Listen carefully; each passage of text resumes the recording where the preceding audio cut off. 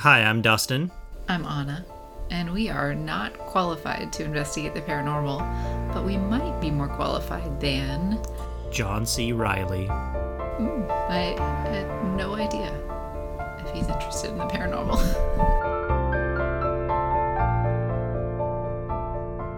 Hello, everybody, and thank you for joining us. We're here to talk about a paranormal tale and then talk about some of the other causes for it, other than paranormal causes. Possible explanations. Possible explanations. You always have the right words to share. So, I'm going to dive right into this one. We're going to be talking about a haunted place today. So last time, or I guess depending on which order you listen to these in, we talked about a cryptid. Now we're talking about an actual place that is known to be haunted or reported to be haunted numerous times over a century at this point. So we're going to start kind of in the middle, and you'll see why in a little bit. So I'm going to go ahead and start this story. Tell me a story. The year was 1974. Steve was on his way to a resort nestled in the mountains of Colorado for some much-deserved alone time with his wife. He had been working on a TV series, filming on location in Colorado, and the remote resort they were heading to was just what he needed to relax. They had also decided to leave their son with a nanny in order to reconnect and spend some quality time with just the two of them. Steve mused as they pulled in.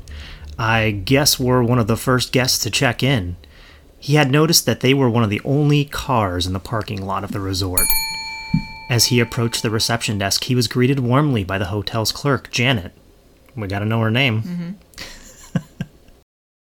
Good evening, sir, and welcome. How can I help you? Janet asked with a smile. Hi, I have a reservation for me and my wife, he replied. Janet quickly found his reservation, probably because there was nobody else at the hotel, but hesitated as she handed him the room key. You're in room 217, sir. I hope you enjoy your stay with us. Did she ask it like a question? Look, this is the 70s. We don't know. There's nothing that's like okay. The inflection was. That was okay. So you're adding that inflection. Yeah, no, I'm sorry. Yeah, once again, these are going to be dramatized a little bit. Obviously, I'm adding sound effects in. I'm adding some spooky music because when you go and you watch those YouTube channels, that's exactly what they do. Mm-hmm. So we're doing it here too. We want to set this. We want to set this mood. Yeah. We want to make sure that we're doing the story justice. Yeah. I want to feel that. Okay. Well, you're going to. Okay, great. Thank you, Steve responded. Is everything okay? He asked the clerk. She smiled back and said, Yes, sir, I was just making sure that the room number was the right one. But if you have any issues, don't hesitate to ask for a change in rooms, as you and your wife are the only ones staying with us tonight. Really? Okay, is the hotel restaurant bar going to be open? My wife and I were planning on eating here tonight. He's so stuffy. He's a little stuffy. Sensing Steve's surprise, Janet quickly replied, Oh, yes, sir. We're fully staffed. We're just getting ready to close up before the winter.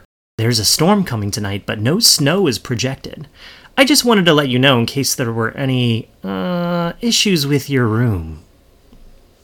Steve thought that this whole thing was a little strange, but shrugged it off, and he and his wife headed to their room.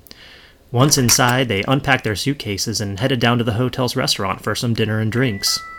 After quite a few libations and a great dinner, they headed back up to the room to get some rest for the day ahead. The novelty of being the only guest in the hotel actually started to relax them a little bit, and the drinks helped. The drinks were flowing. It's such a weird. I never had anything like that happen. Where you showed up and you were the only people. Yeah. At like a large resort. How big is this hotel? It's huge. We'll get into that. But I'll say at this point in its history, a little dilapidated. It was built a really long time ago. I said it's been over a century. It's built a really long time ago. So anyway, sorry, I gave you some clues, but anyway, here we go. Okay. But as night fell, he started to feel a little anxious and was disturbed by the sound of the howling wind outside of his room's window. His wife had already fallen asleep, and he decided to try and lay down next to her and give sleep another chance. But Steve tossed and turned, still unable to find peaceful sleep. In the midst of his restlessness, he noticed light coming in from the hallway under his door, and thought that if he could just turn that light off, that maybe he could finally get some rest. Steve got up and walked into the hallway to see if the light could be turned off. But when he opened the door, he found that the light was already off. As he stood in the hallway, perplexed, he began to hear the sound of water rushing, echoing through the empty halls. Suddenly, he heard a voice crying out for help. It almost sounded like his son's voice, but he knew this was impossible as their son was not with them on this trip. "Dad, help me, please! It's chasing me!" the voice screamed. That's scary. Yeah, isn't it? Yeah. Okay, it's getting spooky. We're setting the tone. Everything's, we're doing the thing. Steve began to run through the hallways, desperately searching for a child who might need his help. As he turned the corner, his terror was confirmed. He saw his son being pursued by someone chasing him with a fire hose that was mounted at the end of the wall. Only there was no one holding it. It was moving by itself. Its brass nozzle seemed to be snapping at the boy's heels like a ravenous beast. "I'm coming!" Steve shouted, trying to close the distance between them. As he ran, the fire hose seemed to multiply, surrounding him and his son, trapping them in a maze of twisting, hissing hoses. Suddenly, Steve woke up in his bed next to his wife, covered in sweat. His heart was pounding, and he looked over at his wife, who was sleeping peacefully beside him. He shakingly reached for the pack of cigarettes on his nightstand and lit one up to try to calm down. Staring out the window at the cold, blustery night, Steve was beginning to settle down and had a thought. What a great story this would make. By the time Steve had finished his cigarette, he had outlined his next novel. He went back to bed, and the remainder of his stay was peaceful and gave him just the inspiration and rest he needed. I know who this is. This is, of course, Stephen King. And the novel... This is The Shining. I the was going to novel ask you that if he this got. is Yep, this is it. Okay. This is where Stephen King stayed while he was filming the TV series for The Stand. Okay. And he got... Wait, was it The Stand? Maybe it was something else. Sorry, I should That probably know would've that better. Oh, I'll look it up. And I'll come back and edit this part. I'll do a little jump in here. Right here. Hey everyone, Dustin from the future popping in here to correct myself. Stephen King was not filming anything or writing anything for TV at the time. This just goes to show you that you need to double check all of your references. Okay, welcome back. So, yes, this is Stephen King, 1974. Mm-hmm. This is the Stanley Hotel in Colorado. Mm-hmm. Has an incredibly interesting past. Mm-hmm. And at this point in the hotel's history, it was kind of falling apart. And after this incident happened and Stephen King wrote the novel, it kind of helped the hotel, and they did renovations, mm-hmm. and it's still going today. Mm-hmm. As a matter of fact, I think Kevin Nealon is playing there next weekend. Wow, yeah, and people take on tours and... They have haunted ghost tours. They kind of embraced the idea of having a haunted hotel. Mm-hmm. Now, there's a big history here, but I kind of want to get your take on here, because Stephen King is not the only person, first of all, in this particular room mm-hmm. to have a nightmare. It's a nightmare, huh? Yeah. Mm-hmm. And I think the overall ambiance of the hotel is just kind of it's falling apart, but mm-hmm. the overall ambiance kind of gave him this initial push and initial, might have set the tone. Now, the rest of the story kind of goes that Stephen King, would go down to the bar every night. He was the only one in the bar, talk to the bartender alone, and that's like the scene that you see in The Shining where Jack's talking to the ghost bartender. But the bartender was the one who told him all the stories, all the ghost stories, because there was no ghost tour at that point. Yeah. Oh, it's going to be so hard for me to be objective on this one. Yeah. I know, because we all saw it as kids. It's so embedded. Right, but I think that's that's one of the main themes, mm-hmm. right? And we always get into these themes. But anyway, so initial thoughts on, I guess, places that make some of us so uncomfortable that we actually, it's like maybe somewhat in our subconscious and we have nightmares. Is there such a phenomena? Do we know of anything like that? Where our context induces distressing dreams? That sounds great. That sounds very psychological. Let's go with that. Yeah. I don't know that there's such a mystery about our dreams and why we dream in the first place. We don't even know for sure if it serves a psychological function. But one of the theories of dreaming is it's a consolidation of memories. It's kind of a clearing out of the brain's files. And another theory of memories is more of the kind of psychoanalytic one, that they have meaning. Right. And then if it's a crab chasing you, then that means that the crab is actually your mother. Sure. And she was overbearing. Sure. And right. I had there's, library or encyclopedia of interpretations of dreams that are not just Western interpretations, but Eastern and everything in between. So that's one school of thought. And then there's it's just random, that some of the more brain analysis looks at when people are sleeping and then they report dreaming, if they're in REM sleep, that the parts of the brain that are active are really not the most, what we might call, meaningful parts, that it's like your visual cortex and then maybe subcortical regions. So it's going to give you content to see, but it's not connected to the parts of your brain that are more associated with memory and personality. So there's really not a ton of what we would call meaning if your higher consciousness or your narrative memories aren't a part of it. But that doesn't really provide evidence for them people who have trauma-related dreams, like about things they've really been through. That provides a little more evidence for the consolidation of memories, and we need to dream to process things. I don't think that Stephen King's son was actually chased by a phantom fire hose at some point. Right. But I will say that, Maybe, as far as serving a purpose, Stephen King made millions of dollars on The Shining alone throughout all the franchises that it produced. And, thinking, like, if you think about artists who have kind of like John Lennon from the Beatles, had the dream about the man on the flaming pie who said, there will be Beatles with an A, and there are. And that's how he came up with the name The Beatles. Like, all these, like, very... It's chicken or egg, kind of. Yeah. Okay.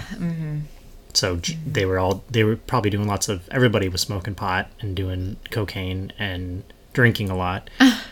Stephen King was struggling with alcohol at this point too, and that's one thing he writes into his character in the thing. So like when I say they drank a lot, I'm guessing they drank a lot, like a lot. Like he had a lot that night. He had a lot that night. Yeah. So your question though is back to my question about could a place induce a dream, a distressing, like a nightmare? Yeah. And I mean theoretically, our daytime experiences could influence what we dream about at night. Yeah. Ask anyone who's had a trauma-related dream. Right. And I think for me, I've been put into... I'm trying to think of how I can say this correctly. I've been put into some situations where I have been made to sit in a room that I'm fairly sure was designed to make me uncomfortable. And it might sound very mysterious, but I think my point is that, like, I kind of get the feeling that was something that was manufactured, but sometimes buildings just kind of naturally after a while kind of take on that look or feel or whatever, and subconsciously they make us nervous, or they make the color of the carpet mixed with the color of the walls make us for some reason. It just like sets something off in people is kind of what I'm getting at there, or just gives you a general sense of unease. And then of course you would have those that would kind of set the tone. But again, they weren't scared. His wife slept fine, right? So, and Stephen King is obviously a very creative, artistic person. His wife's a writer too, but he is the horror genre master, right? So I don't know if he, again, it's not like he had trauma, but like maybe just an overactive imagination mixed with the feel of being in a large hotel with only you and your wife, but like a full staff, and there's howling wind outside, and you drank a lot. Well, yeah, I guess I think there's so much more to talk about with this place. If there were 100 years of hauntings, I know I don't, and we'll probably cut some of this, I'm sure. But it sounds like he went there not knowing anything about the history of this place, and then he had this really strange nightmare, and then he decided to write about this place as if it were haunted, before he even knew that it had a history of hauntings. That's a good question. I think he knew that it had a history. I think he knew it was an older place. Even in the 70s, it was, at that point, close to 70 years old. So I think he knew it had a past. He knew that there were quote unquote ghosts. Like I said, the bartender sat there and told him the stories. I don't know if he sat there and told them that night, or if that's just something like throughout his stay that he hung out with the bartender who was telling him all these stories. I don't know. Okay. Yeah. Oh.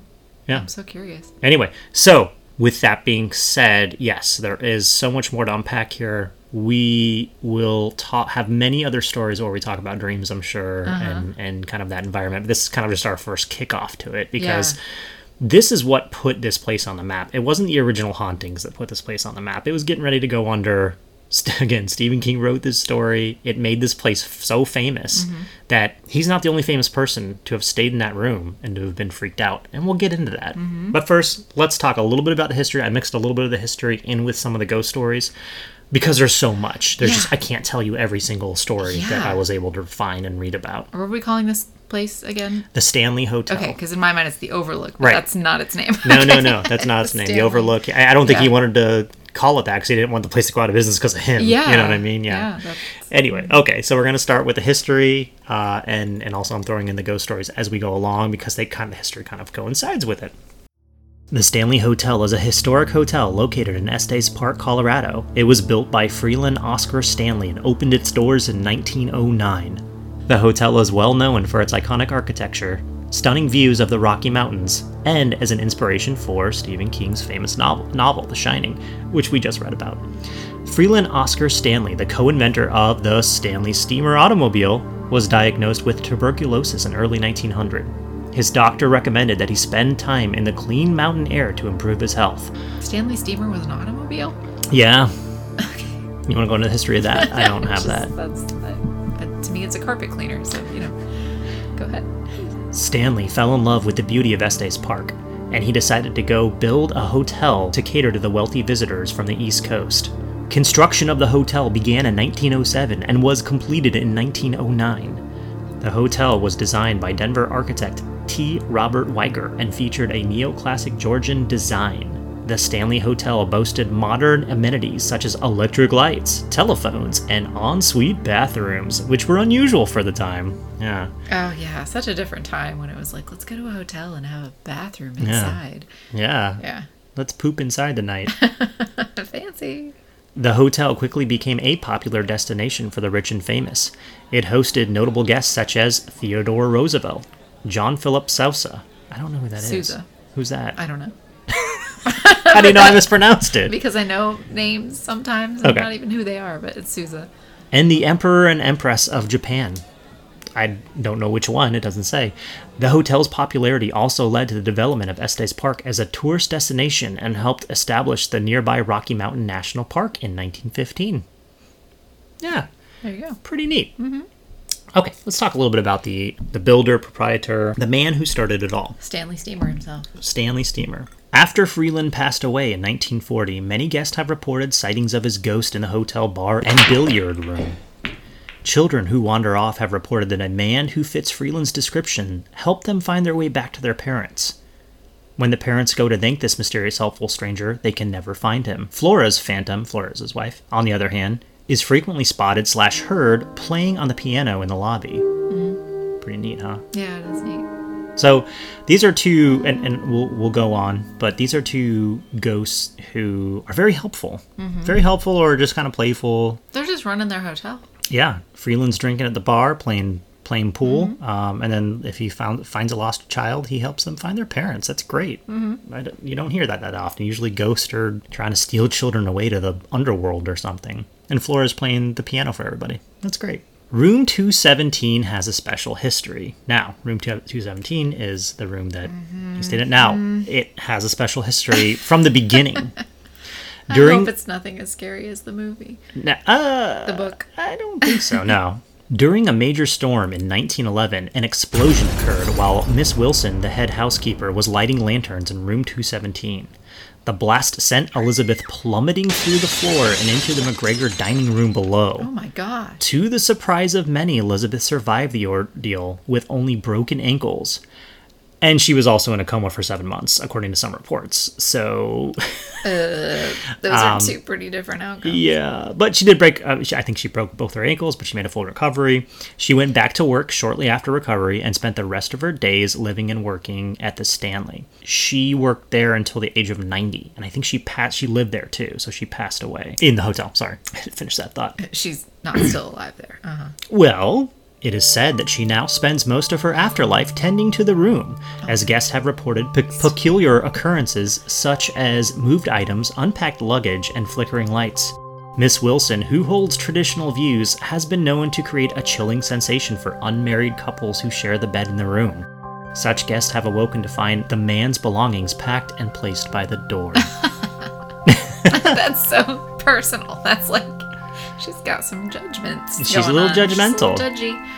One person she judged heavily, actor Jim Carrey, tried to stay in the notorious Room 217 while filming the movie Dumb and Dumber in 1993. It is reported that the actor only spent a few hours in the room before running out and racing down to the front desk to ask for a different room after he had been quote-unquote spooked. Jim Carrey has never officially talked about this story. This is something that they tell at the Overlook. I mean, Stanley.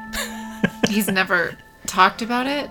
So I don't know if he's ever confirmed it. We know that he stayed. That we know that there's like a scene in Dumb and Dumber that filmed at the Stanley. Wow. And we know that they stayed there. Remember they went to Aspen? That was like the thing. I know it's been so long, but when I read this synopsis, I was like, oh yeah, that's right. They were heading to Aspen to go find the girl. That wasn't one of my movies. The Samsonite. I remember. No. Anyway.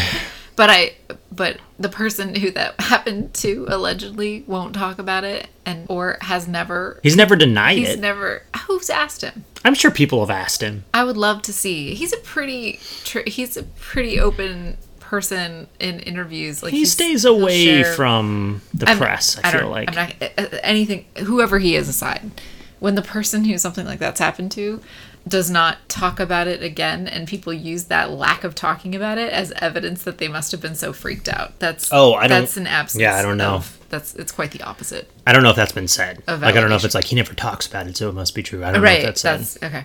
That's might what it sounds like to me is being said. Could that be. He doesn't talk about it, and it's like, well, then that's to me an absence of evidence. Oh, okay. So do we want to talk about... Well, we got, I think, a couple more rooms to go through here. Mm-hmm. It's not just Room 217. Many guests have reported experiencing unexplained occurrences in several of the rooms. Room 401 is considered the spookiest in the hotel, with claims of a malevolent male ghost haunting the space. Women have reported feeling touched inappropriately by an unseen presence while in the room's closet. Additionally, one guest reported their wedding ring being moved and dropping down the drain of a bathroom sink without explanation. So we got a groper In a closet? In a room in a closet in a room. I don't know if these are walk-in closets. Yeah, that's a big It must be, yeah. And more than one person's had their ring removed? No, so one guest reported, I read this and I was like, this is so dumb.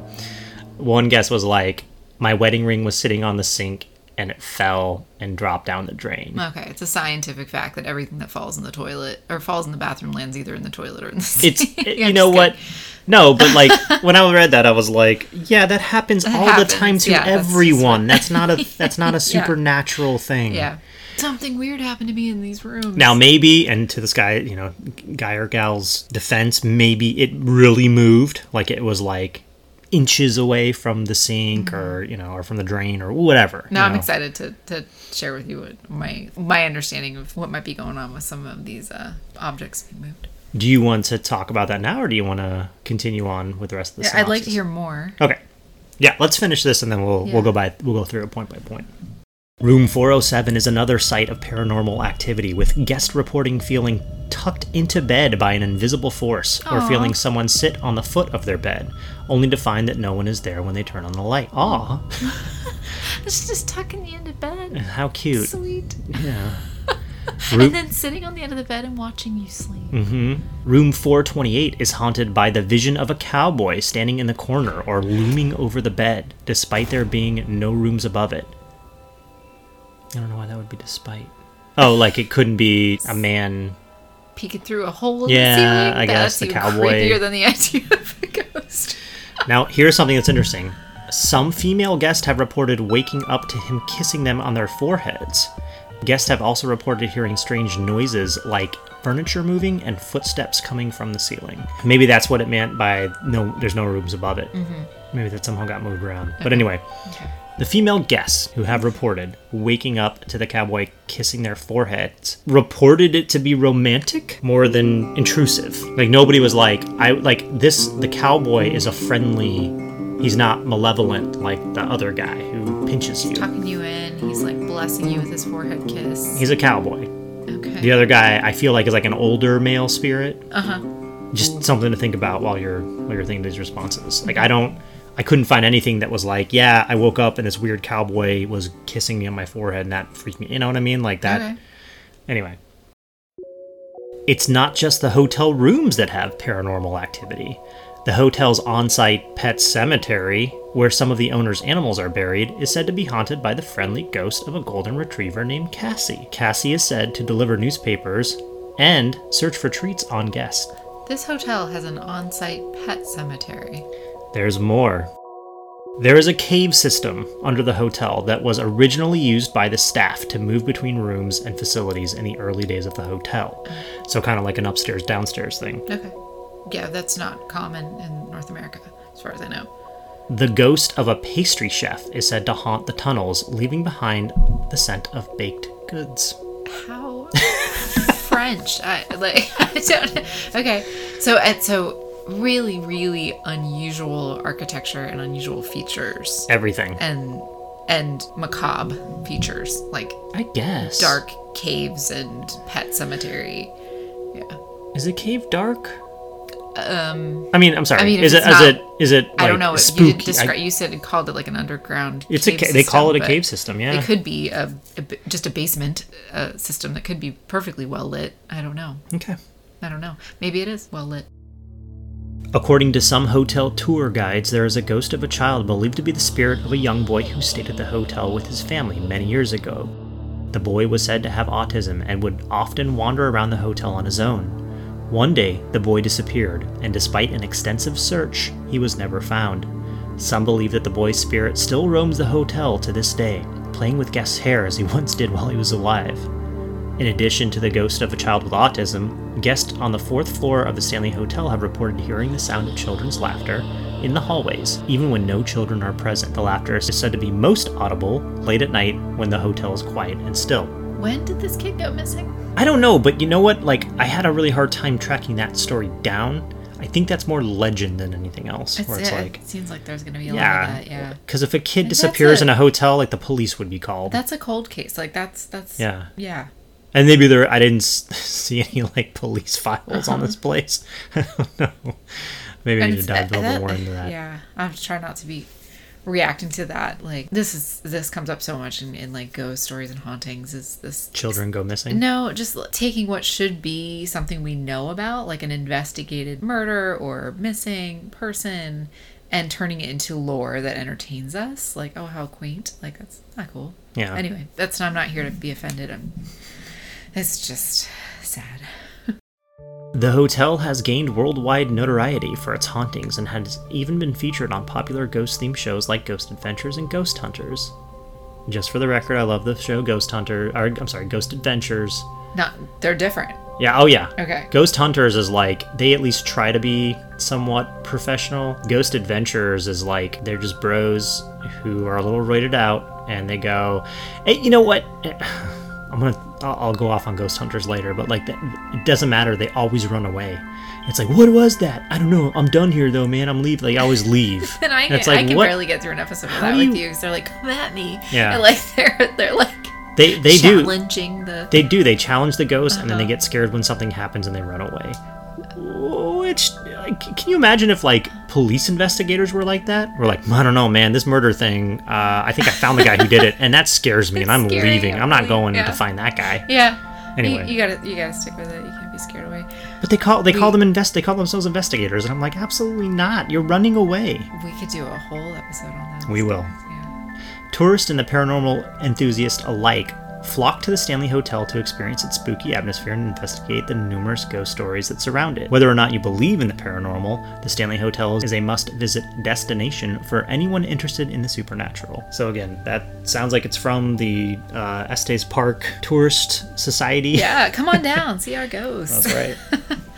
So anyway, a lot to unpack here. Yeah. The first thing we should talk about, if we want to go back to it, is rooms. So the hauntings of rooms in general, I guess. Yeah. And like the theme of it, right? So you have the woman who is disapproving of unmarried couples, who messes with the dudes who stay there. The cowboy. You have the cowboy who kisses the women.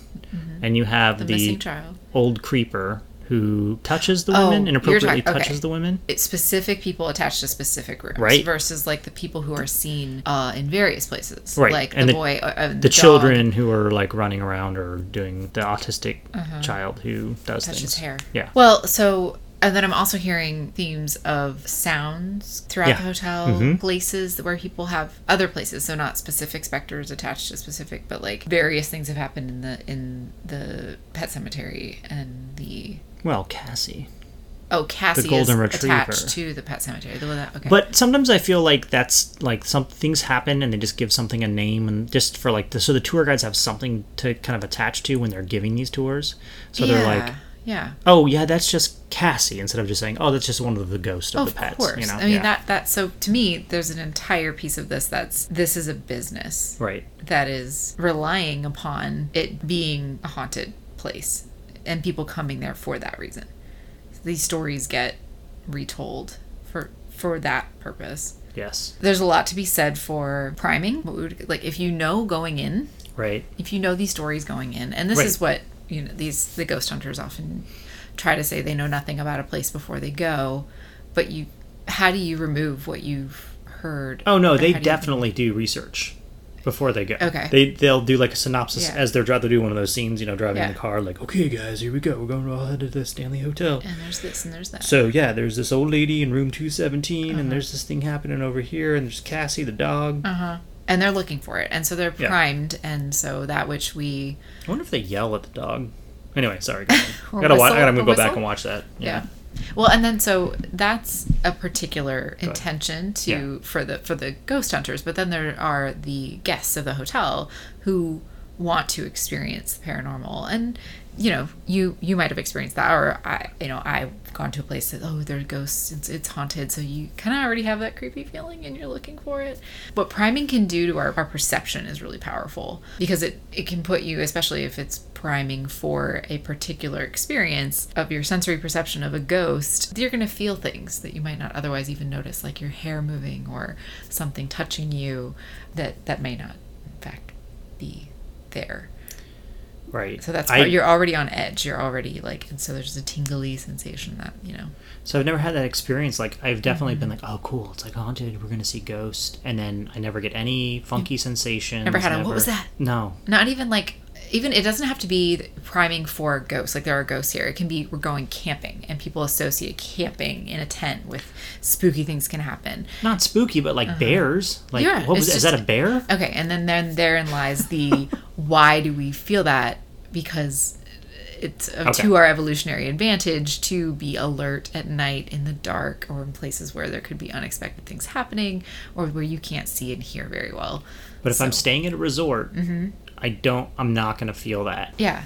Sorry. Okay, well, that's even if it's a haunted resort. Sure. Okay. Well, No, I understand. I'm just saying, I can't, I want to feel that way. I do. I just don't. Okay.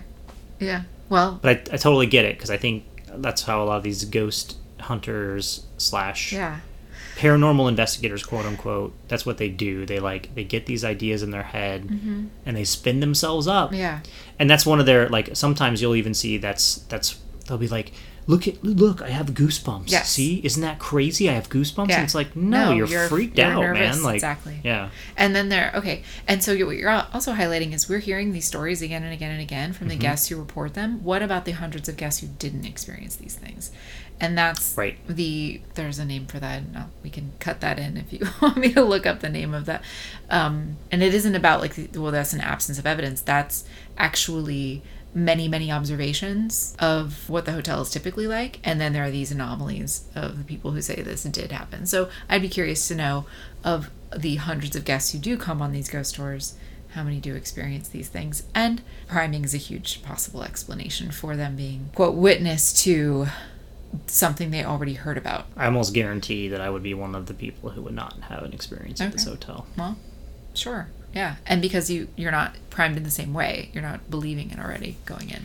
But what would you say to somebody who was like, well, that's just because you're not in tune enough, or you block it off, or... So, and that's where, if we're talking about the Stanley Hotel, which I think a lot of this would would come down to this is a place that has an incredible amount of notoriety, an incredible amount of priming, an incredible amount of repeat storytelling, and people who want to believe and want to be in on it because it's cool and it's famous.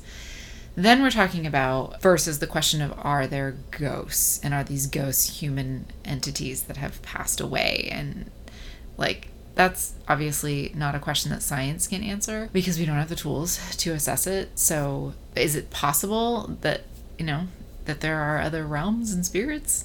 I mean, we're not here to really answer that question as much as to give plausible explanations for the perceptions of these experiences. So we've got the people, the repeated types of people in the room. Yeah.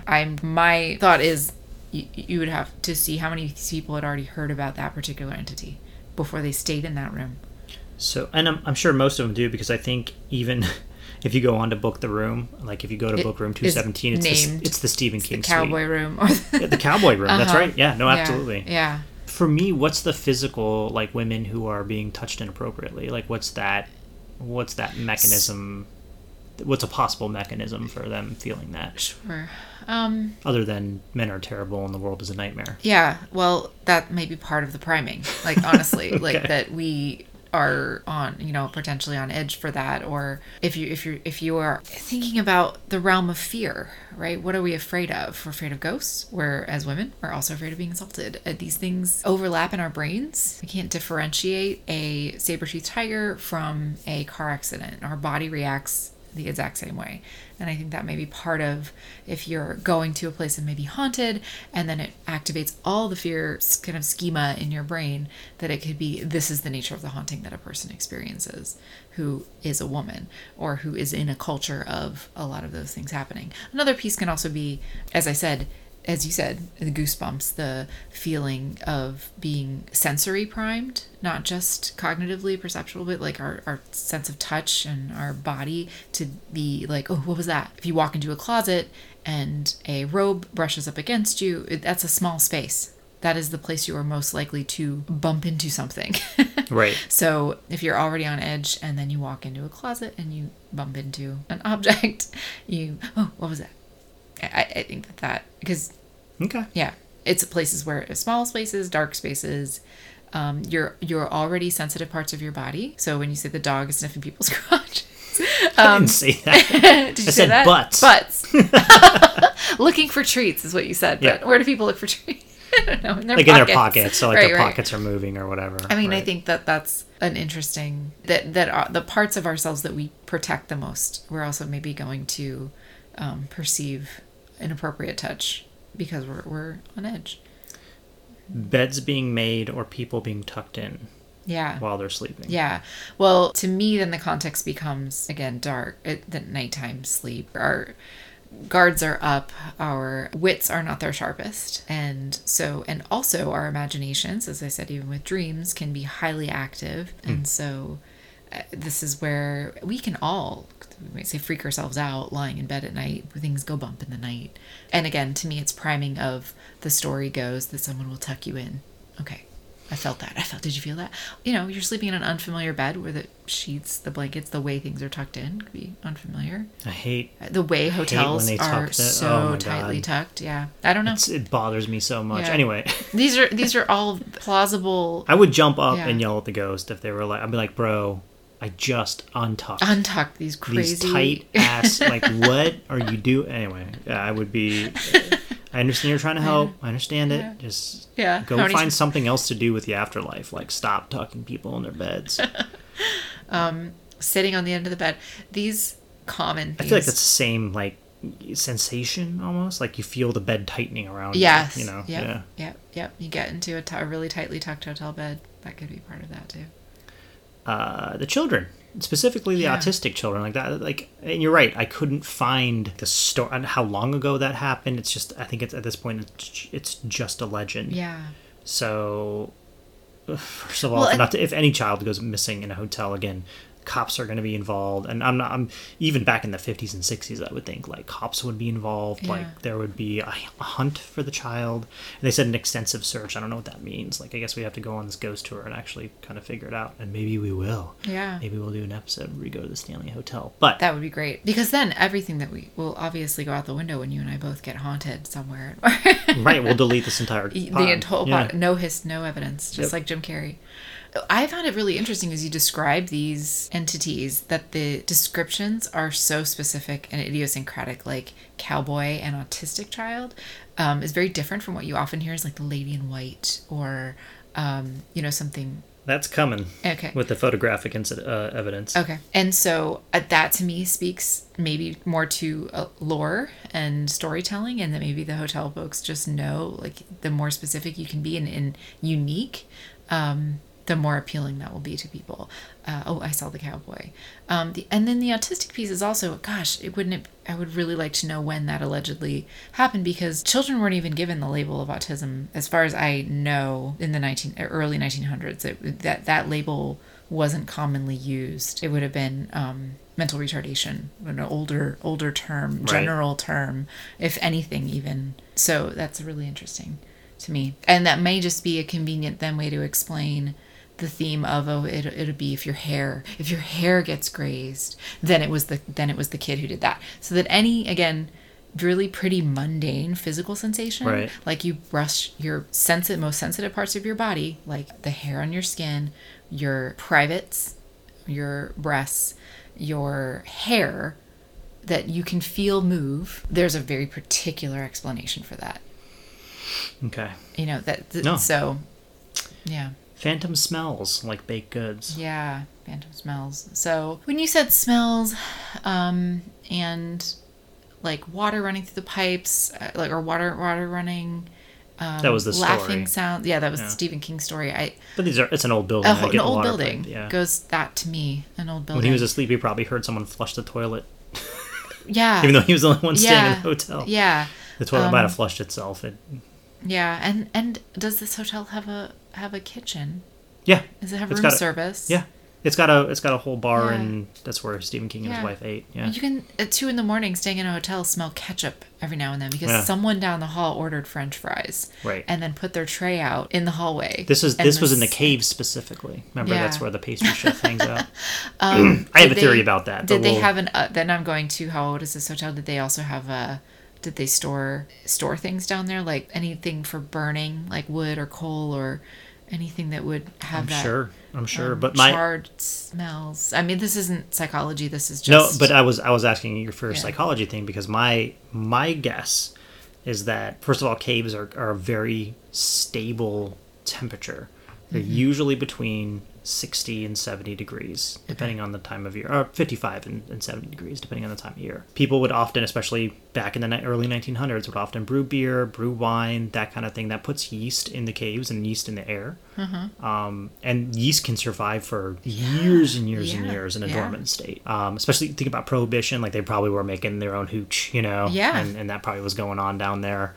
Yeah, especially maybe if it was they were one of the few places around that had this underground system. Yeah, in the Prohibition era, and maybe they were storing goods down there at some point, even just like normal dry and goods that needed to be refrigerated down there. So like the yeast, again, for me, like I was a home brewer for a really long time, and that's not surprising to me that the smell of yeast would be, because I've been in many caves actually. Like when you go to some of the places in Napa Valley, or you go to some of the breweries, the Yingling Brewery, they have that they cave. don't brew down there anymore. No, but they did, and it still smells like beer. It really does. Yeah. But of course, the whole place smells like beer. It smells yeasty too. Yeah. I mean, I'm obviously now I'm gonna. Right, but anyway, I was just wondering if there's like a psychological explanation for smelling things that aren't there, other than maybe having a stroke.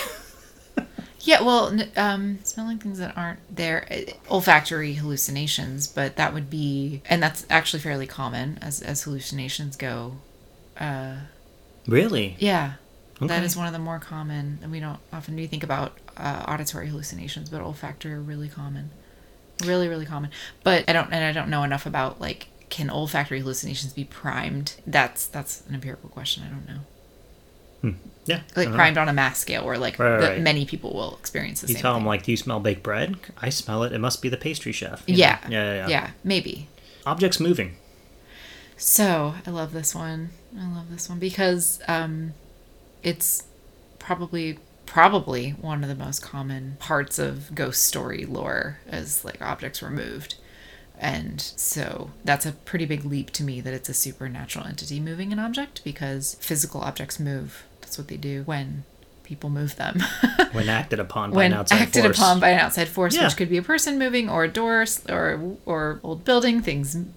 Surfaces are not level. You can roll a ball in an old building and you'll see evidence of that. So another piece is, and this is more of the people who actually specialize in paranormal research, like I think his name is Chris French, and at the University of London. I think he's really interesting, and he looked at attentional blindness as being a really common, a more likely explanation for objects moving. Okay. And this is the like misplacing of things or forgetting that something was packed.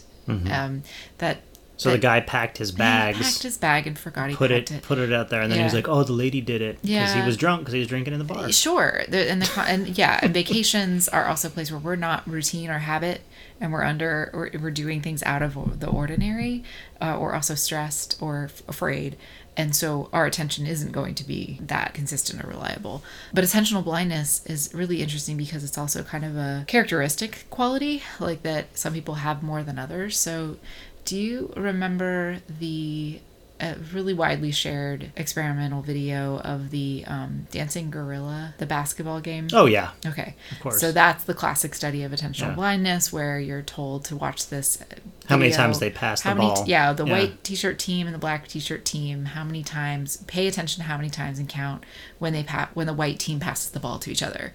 Meanwhile, you watch through the video, then halfway through, a man in a gorilla costume walks right into the middle of the room and starts dancing or doing something, and then walks out. And I'll put a link to that in the show. Please do, because it really is such an excellent demonstration of attentional blindness. Now, everyone who's listening is going to be primed to see it, so it's not going to work on you, sorry. But so there are those of us who, I don't love that it's called attentional blindness, because I'm a person who missed the gorilla, because you're focusing. Yeah. You're focusing your attention on the task at hand. And you might have people who have really great sustained attention. Then you might have other people who would get it, so you might call that attentional blindness, that I'm not scanning the whole space. Yeah. I'm doing the task at hand. I'm sustaining my attention on the people in the white shirt. But then you have people who might get their attention distracted by the man in the gorilla costume, and who are going to notice it. And they they failed the task, but they're like, hello. They actually passed the real test. The real test, which is this thing happened that you didn't notice. The real test. And when you ask people afterward, oh, did you see the gorilla? They're like, no way, And you gotta go back and watch it. Yeah, and there's a similar one where, and I think that's where there's tell me about the similar one. There's a similar one experiment where they have several people walk into a library and ask for a form, and the guy goes, "Oh, hold on, let me get it." And he ducks behind the counter, and another person pops up that kind of looks the same, but not really. It's incredible. People just don't pay it; they don't know. Yeah, there's like one or two people out of 10 that like, you're not the same guy I was just talking to. They escalate. It's amazing. Yeah, anyway, there are a series of experiments on this where it's just a completely different person. Oh, it's amazing. And again, I think that what we're talking about then is, what are you talking? There was no gorilla. And being like, no, I didn't pack my stuff. I didn't do that. No way. And that insistence upon it was moved or someone else did that, combined with the fact that you're primed to believe that hauntings are happening in the hotel that you're in. Yeah. I lose things so much that I don't blame anybody but myself. If I'm like, oh, I thought I put that there, I'm not like, that was a ghost. I'm like, I was an idiot and put it somewhere else, or I forgot where I put it, or whatever. Like, it's... Yeah. Well, what I think is interesting about Chris French's research, I hope it's Chris. Dr. French, give him the respect. I think he did just some associative research where they did the attentional blindness experiment component, and then they asked people about their belief in the paranormal, and they're associated, or people who had said that they had experienced paranormal activity or things, mysteriously moving that they attribute to paranormal pieces. So this is a characteristic piece that might follow across situations. Christopher French. You're right. Thank you. Yeah. Okay. I think we hit... Is there anything else that I missed that you wanted to hit on? Because we're about to jump into photographic and also EVP evidence. Oh, I want to see. Okay. What you got? Let me show you what I got. Okay. This is really funny because these are so close together as far as like when these images were taken. So this is posted on Instagram by user Area415. He says, "By golly, I think I may have captured a hashtag ghost at hashtag Stanley Hotel, hashtag Estes Park."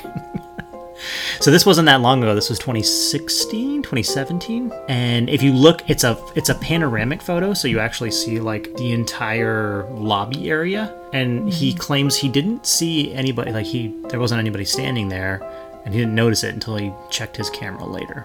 Okay. I mean, there's definitely someone standing on the staircase. Yeah, it's pretty well lit. It's a little grainy, but it's super grainy. It but go ahead. Almost looks like a person wearing like a nun's habit, or that's another freaky thing about it. Cause it is like they're wearing black with like a very stark white collar. Right. It's very old. It looks like they're wearing very old-timey clothes if anybody's actually there. Yeah. Also, sometimes I wonder if like the hotel staff doesn't have people walking around like that. Sometimes just like trying to perpetuate the myth, right? Trying to get more people in.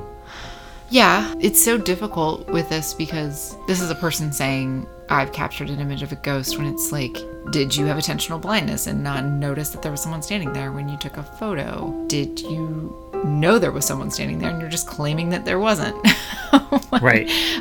So that's what we would call hoax. Not all hoaxes are intentional, right? Right. There's it's witting and unwitting hoaxes. Yeah. For sure. Yeah.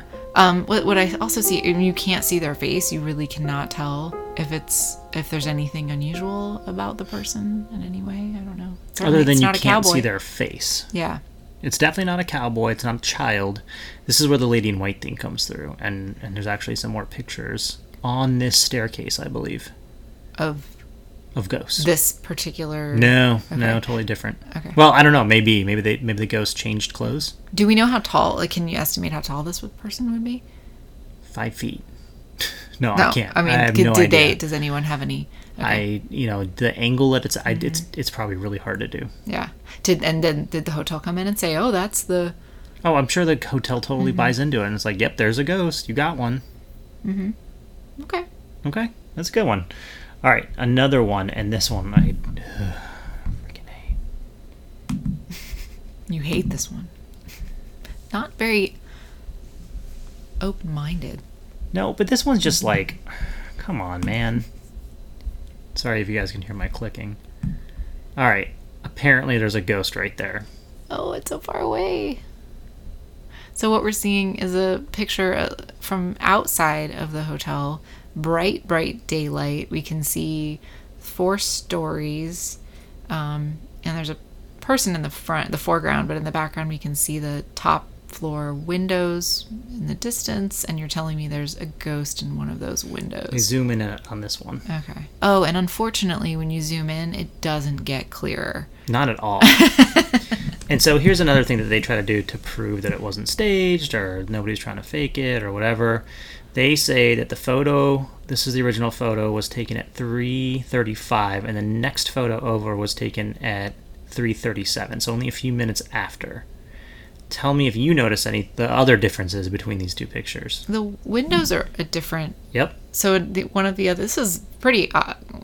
it's pretty obvious that this is a very different time, or someone went around opening and closing a lot of windows. Mm-hmm. That one's open now, that one's open now. So either they're lying about the time difference, yeah, or there was probably a hotel staff member who was opening the window, because it's open in this one 2 minutes later, and this one next to it is half open as well. So someone was cleaning a room. That's right. I mean, that would be my question: is what goes on in these rooms? Why would we believe that it has to be a ghost just because there's someone in a window? Right. That's never. Are these boarded up rooms and no one's been in there for 100 years? And I can't even you can't even tell if it's a person, and it's such a terrible picture. Yeah. Anyway, this made national news. This was on. Well, That made national news. Yeah, Someone it was on caught it. CNN. Yeah. So isn't that such an interesting thing that we're looking for pictures of ghosts? That's kind of the idea of being like, that's perhaps the wrong thing to be looking for. What should we be looking for? Well, as we talked about before, pictures and videos are fabrications of reality already. Mm-hmm. So they're not going to be the evidence that we need. So if you ask what would be the evidence that we would need for the cowboy, for example, I suppose it would be that you can get an interview with him, and then the next day someone can get an interview with him. These are not they're not tangible objects. They're ethereal. So why would you need a picture of it to prove that it's as if it were tangible? I still don't. If you can't see them, no, that's all you can do is see them. That's all you can do is see them and feel them kissing you. Right, and hear them. I'm sorry, you can hear them too. So you'd have a conversation. Mm-hmm. Okay. Well, I just showed you two. Here's a third one. This is possibly the best one I've seen, but I can still explain it away. Not explain it away, but I can still come up with a better explanation than ghost. What I mean by repeat observations is of the same phenomenon. So that same person on that staircase or in that. Here you go. That's a cool image. So we're looking at the people gathered in a platform in a staircase. What is that called? That's the same staircase. Okay. That lady, the remember? main So lobby. Yep. That's the first one we saw. Yeah. And so this is like on the someone's up on the second or third floor. Yeah. And there are several people standing around. Tour group. Okay. And the name tags. Mm-hmm. And there looks to be at coming up the stairs, perhaps a very blurry person. I would say you could probably venture a guess a little girl in a nightgown. It's like, you see maybe perhaps the image of dark hair and white You gown. get dark hair? I get blonde. Well, hair that's darker than the blonde. Than the you see white. hair. You see Got it. like long shoulder length hair, yeah. And they look a little transparent, like you can't see you can see the carpet behind them in parts. But it also, you see light flare. There's lens flare everywhere in this picture. Yeah. Yeah. At like multiple spots where all of the lights are. And there's blurriness too, which is really weird for it's a very well lit picture. I feel like they had like some kind of they had the wrong, like a setting, like a night filter on or something like that. There's one man who, it's like the exposure, the lens, what's it called, the aperture speed. Yeah. You can tell there's a guy right here who's like super blurry, probably because he's moving around. Yeah. A couple of people, there's a little kid over there who's super blurry. This person's arm is blurry, but the rest of her is kind of okay. And then kind of standing here. So apparently and do we know what kind of camera this was?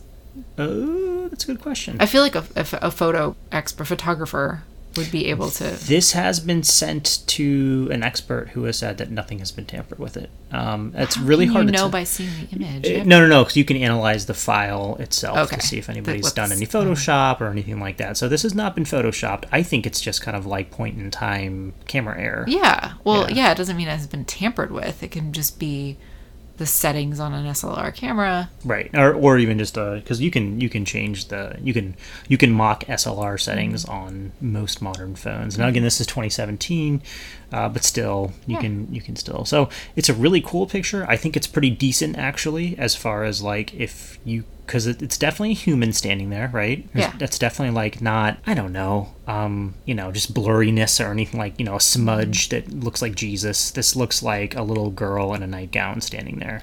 Well, and she's got slippers. That's pretty clear. You can kind of tell she's got slippers on because her heel's coming out of the bottom of her shoe. You see that? Yeah. Yeah, so she's got slippers on, and it almost looks like she's got that I'm supposed to be seeing. Well, what does it look like? She's got like a teddy bear in her hand too. I have no idea. What I see is the carpet through it. So, she would have been taking a step, and so there was motion happening. Right. And I think, and again, I'm not a photographer or an expert on this, but what I imagine is you see the fuzziness of the person to their left, and a little bit to the right, and a little bit here. Like anyone standing here would have been completely blurry. Anyone in that middle part of the photo.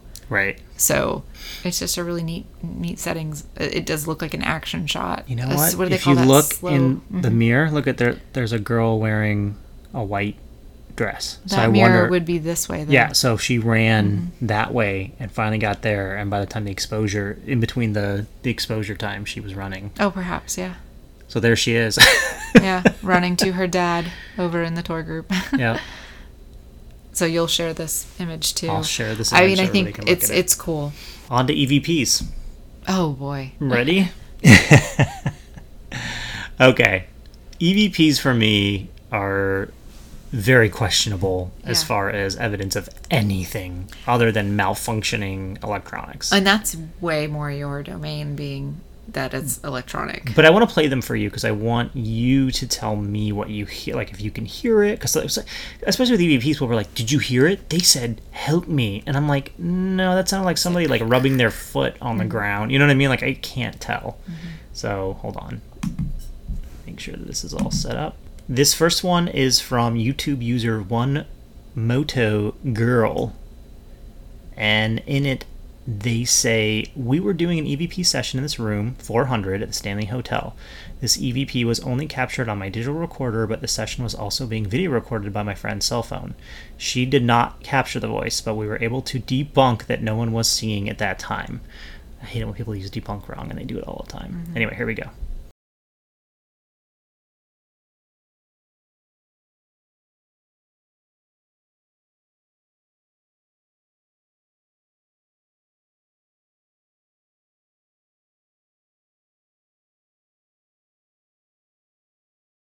Know that about you, Ben. Were you around to see Singing in the Rain with Gene Kelly? What a great movie. Or did you even know what movies? Did you see a movie? And can you sing the song? Temperature's dropping. Did you hear anything? At the end there?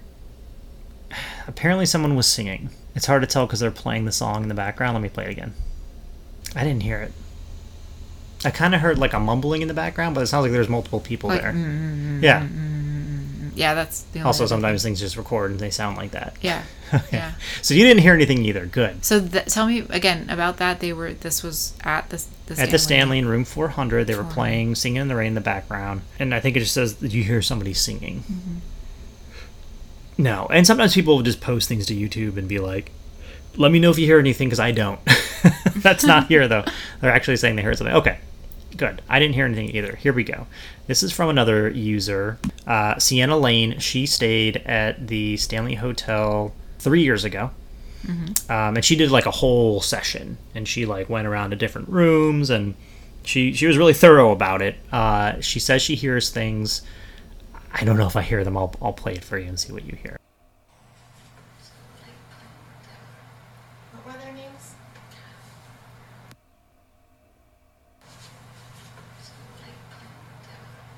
What were their names? Did you hear that? It sounded like people talking. Yeah. Go back again. Yeah. So I don't know that we're analyzing audio. I'm just wondering if you were hearing. appropriately. No. And I'm just wondering Yeah. if you're hearing everything. If you're hearing human voice or not. I don't. Sure. If you tell me, but it's just an audio recording. I don't know what. Okay. What. And her because- mom speaks in there, and anyway, like you can hear like a very soft female voice that apparently nobody's speaking, and then her mom speaks over it, and then the other voice speaks again. Yeah. That's neat. I don't. It's your domain with the using electronics, using images, using sound, using video, because Yeah. it's if it's supposed to be an entity that chooses to reveal itself in whatever way that it wants to when it wants to. I don't know how that would be proof. When going back and doing some editing on our podcast, I hear noises sometimes. Yeah. I'm like, what is that? Yeah. And it's a crate, when I did it, and I was like, what? When I started talking about this one ghost or this one entity, all of a sudden I hear this noise. Yeah. And it's our cat purring. These are incredibly sensitive things. So, real quick lesson here on super rudimentary electronic theory. When an electron passes through a conduit like wire, an electromagnetic field is created. When some kind of magnetic field passes over a wire, an electron starts moving through the wire, right? So that's how generators work. That's also how microphones work. When I'm talking to you right now, the sound is hitting a little diaphragm within the microphone itself that is surrounded by other wires that is capturing, that is basically those electrons are then translated from analog signals into digital signals, all that kind of stuff. Anywhere in between any one of the, we still don't quite understand how magnetism works on the lowest level. We utilize these technologies on a daily basis without truly understanding what's going on at the bottom, at the very core of what's going on, because we don't really understand quantum mechanics, right? We might understand it on the atomic level, we might understand it on the electrical level, whatever, on like the kind of higher end levels, but there are so many things that we don't understand about what's actually going on the deepest level of understanding that we can, right? So that's one of my biggest problems with EVPs, is that it's like, it's possible that there's a radio station that's strong enough that is interfering, an AM radio station or FM radio station. It's possible that the hotel staff has radios that they use, and again, these are all really sensitive things. It's possible that you're rubbing your shoe across the surface. When you rub rubber across the surface, it makes a noise. It can sometimes sound like a human voice if you record it. You rub it the right way. It's like nobody was talking. No, but you were moving. Your stomach was growling. We all have bodily functions that happen, right? No, you burped, you farted, like whatever it is. Like, I just feel like there's so much of that happens when people say that they hear an EVP. Yeah. Now, I have actually seen, and I wish I could remember the show. It's one of the ghost hunter shows where they took an EVP to an audio analyst, like somebody who I don't know if they, like, where they are on the academic scale, whether they have a PhD or not, but they actually they do audio recordings of human voices for a living. Yeah. And they heard an EVP and they were like, that is a human voice. And they looked at the waveform and they were like, that's a human voice. Well, that's the biggest criticism I'm gathering in my minimal review of EVP for us to do a whole episode, is that very few of these samples have actually been analyzed by people who are trained speech pathologists or auditory specialists who know how to what a human voice sounds like and looks like on wave files or whatever. The minimal experience I've had with analyzing sound samples. Yeah. I worked in an auditory lab once as an undergrad, but these people listen. They just listen with the naked ear, and that again is subject to all of the biases of our auditory processing, which is just like any other sense. What we see, what we hear, what we think, what we feel. I don't say think as if it's a sense, but that is the part that is actually priming our entire brain or causing us to say that we hear human voices because we want to. And on that note, which is a beautiful note, I want to play one more video for you. A video? This is not a ghost. It is at the Stanley Hotel, and it begs questions. That's a bear. There's a bear in the lobby. A big brown grizzly bear. It looks terrifying to me. How did it get in there? That is 100% a wild brown bear that got into the lobby of the Stanley Hotel recently. And one of the staff who was at the front desk at that time took the video. Uh-huh. And why can't they take video of the ghost? No. My point here is that another thing about hearing steps and hearing things scratching, hearing knocking. Yeah. We take for granted like what our walls are. Yeah. All the time. And we also don't really think about what's behind them or necessarily what's not behind them. Right? Yeah, that's why. Yeah. If a brown bear can get into the lobby of this hotel, there's probably rats. There's probably raccoons and squirrels in the attic and mice and there's everything. It's not just an old building. It's an old building in the middle of the Rockies, the wild. Yeah, in the middle of America. That's So I just wanted to play that for you because I wanted to kind of tie this up and say, if you think you're hearing something bump in the night, and you're hearing scratching, or you're hearing, call a roofer. Call a drywall professional, have them come and look and see what's going on in your house. Don't just assume it's ghosts and that you're haunted and start spinning up about that. Yeah. Because then when you do, guess what? Then you might be haunted and not in the paranormal sense. You're just going to be a haunted person. Exactly. And I think that happens a lot. So much of what we're talking about is like that here's what's going on when your brain goes to it's paranormal versus, well, what else is it? It's probably something... Yeah. Pretty mundane, but potentially really dangerous. And I think that's just what our brain knows, is that it could be really scary Right. And we love talking about the paranormal. I love talking about the paranormal. I love watching the videos. I love, looking at these things. I don't know why, even though I don't buy into a lot of it. But I'm starting to see somewhat of a trend go in the wrong direction with it, where it's like, well, this person says this about it. And it's like, okay, who is that person? We have a lot of people in the quote-unquote paranormal community who claim to be investigators, who claim to be AV experts, who claim to, have all this background. There is no background in this stuff. The literal definition of paranormal is that it's not normal. Right? It's not anything that necessarily can be explained or any of that stuff. So it's really important to kind of like remember that when we're looking at these things. Yeah. And to make sure that we are being objective about it. Not to say that there's not something otherworldly going on here. Yeah. Interdimensional beings, possibly afterlife stuff. Like, I'm not saying that that's not possible. Right. But again, for us, it's always about what's more probable. Right. We're not here to answer the question of whether there are ghosts or paranormal entities, period. Just what else might be going on that you can explain. Right. And with that, that's it. That's the well, end. Yeah, I'm happy to talk more about EVPs another time when I can share with you. And maybe go back to the one where an expert in analyzing audio samples said that is a human voice. So I'll talk more about that one.